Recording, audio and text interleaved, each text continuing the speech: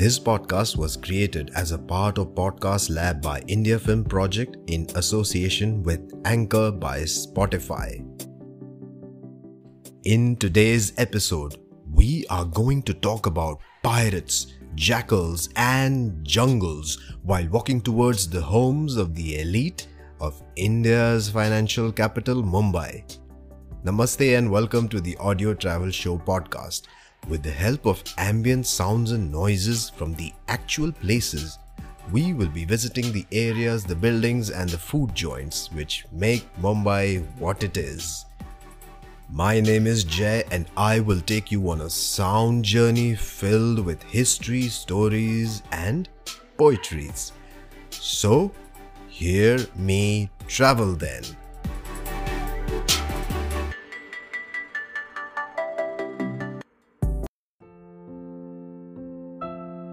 Before we begin, let's do some special mindful moment magic. Relax and begin taking deep breaths. If you can, close your eyes. Bring your attention and awareness to your breath. Take a deep breath in through your nose and release the breath through your mouth. And now, as you sink into comfort and relaxation, I seek the permission of your mind to come along. Come, travel with me.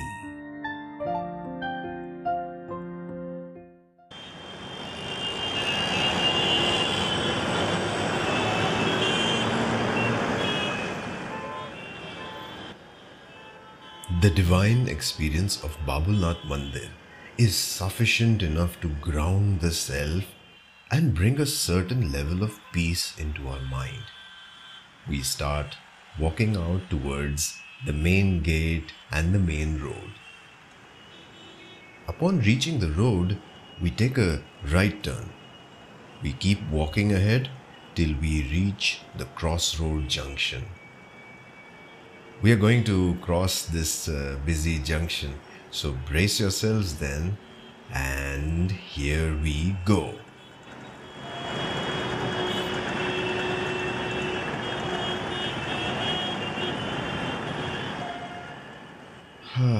We have now left behind the Babulnath road and entered the Walkeshwar road. This road leads into the heart of the famed Malabar Hill. So let's start walking then. It's going to be quite a long walk. While we are walking upon Walkeshwar Road, let me tell you a little bit about Malabar Hill. The first thing which pops in our mind is the name Malabar Hill itself. Malabar Hill, which is home to the elite of India's financial capital.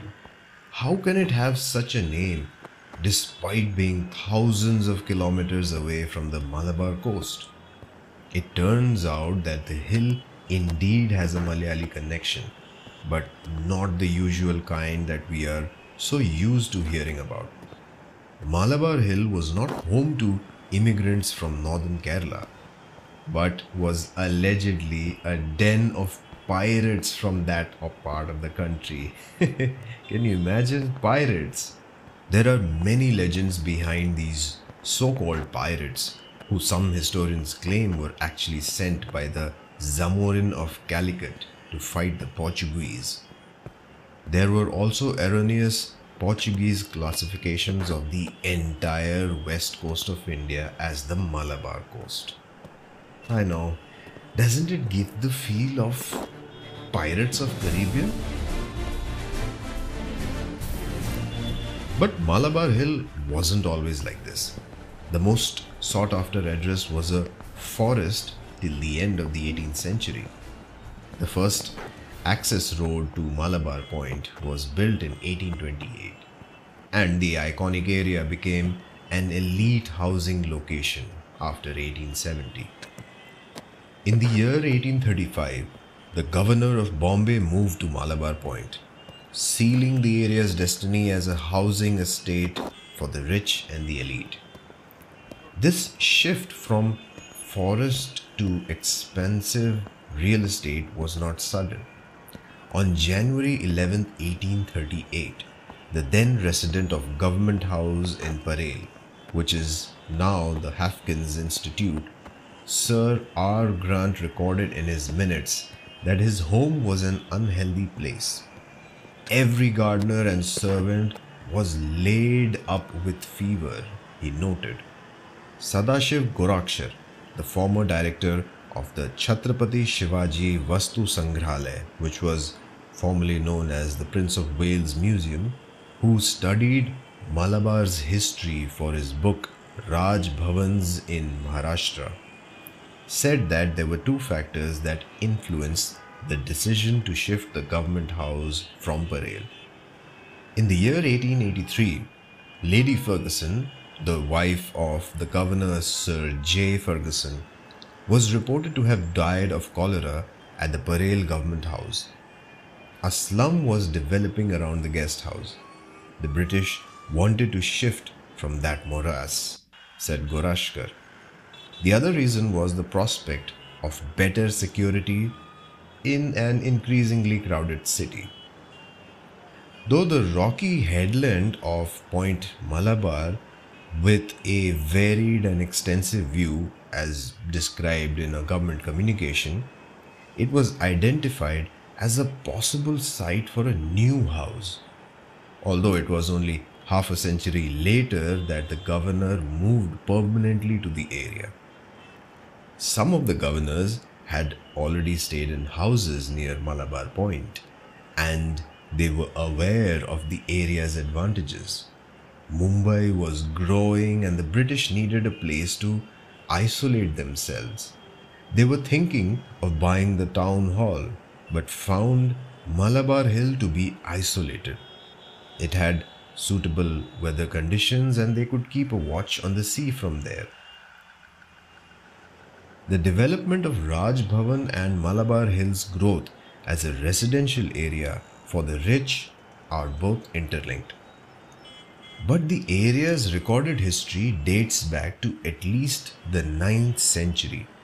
The area is mentioned in two old books, Walkeshwar Mahatmya and Sahyadri Khand.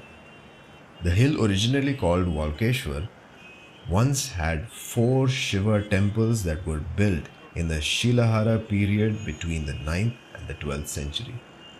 But get a hold of this. The first European to refer to Walkeshwar High Point as the Malabar Point was Dr. John Fryer, who was a surgeon who came to India in 1672.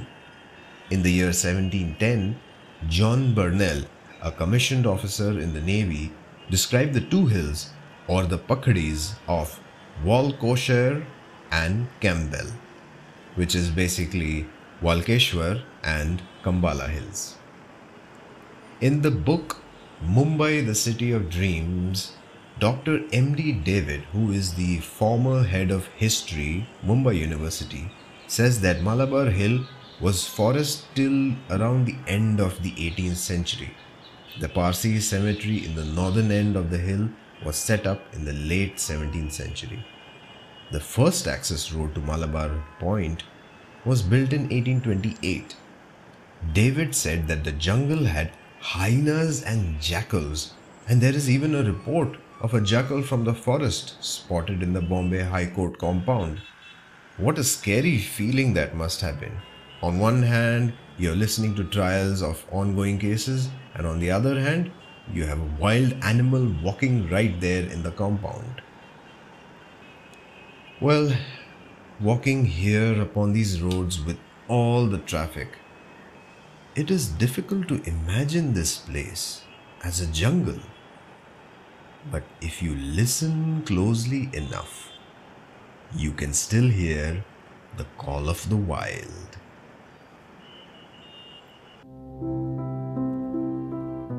Veil them, cover them, wall them round, blossom and creeper and weed, let us forget the sight and the sound, the smell and the touch of the breed. Fat black ash by the altar stone, here is the Whitefoot rain. And the dust bring forth in the fields unsown, and none shall affright them again.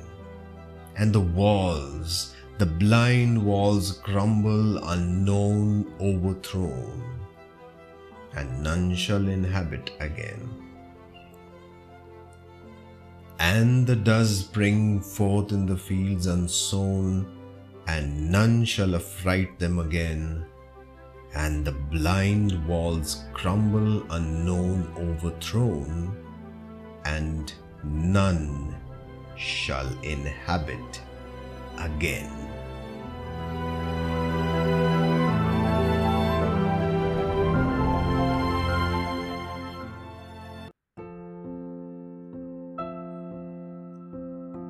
When you know it is time to leave this place, begin to return. Let your breathing bring you back. Gently take a couple of deep breaths. And now, pause a moment. Remember one last time that you can travel anywhere, anytime you wish. It may only be for a moment, but it will remind you of the sense of freedom that's yours.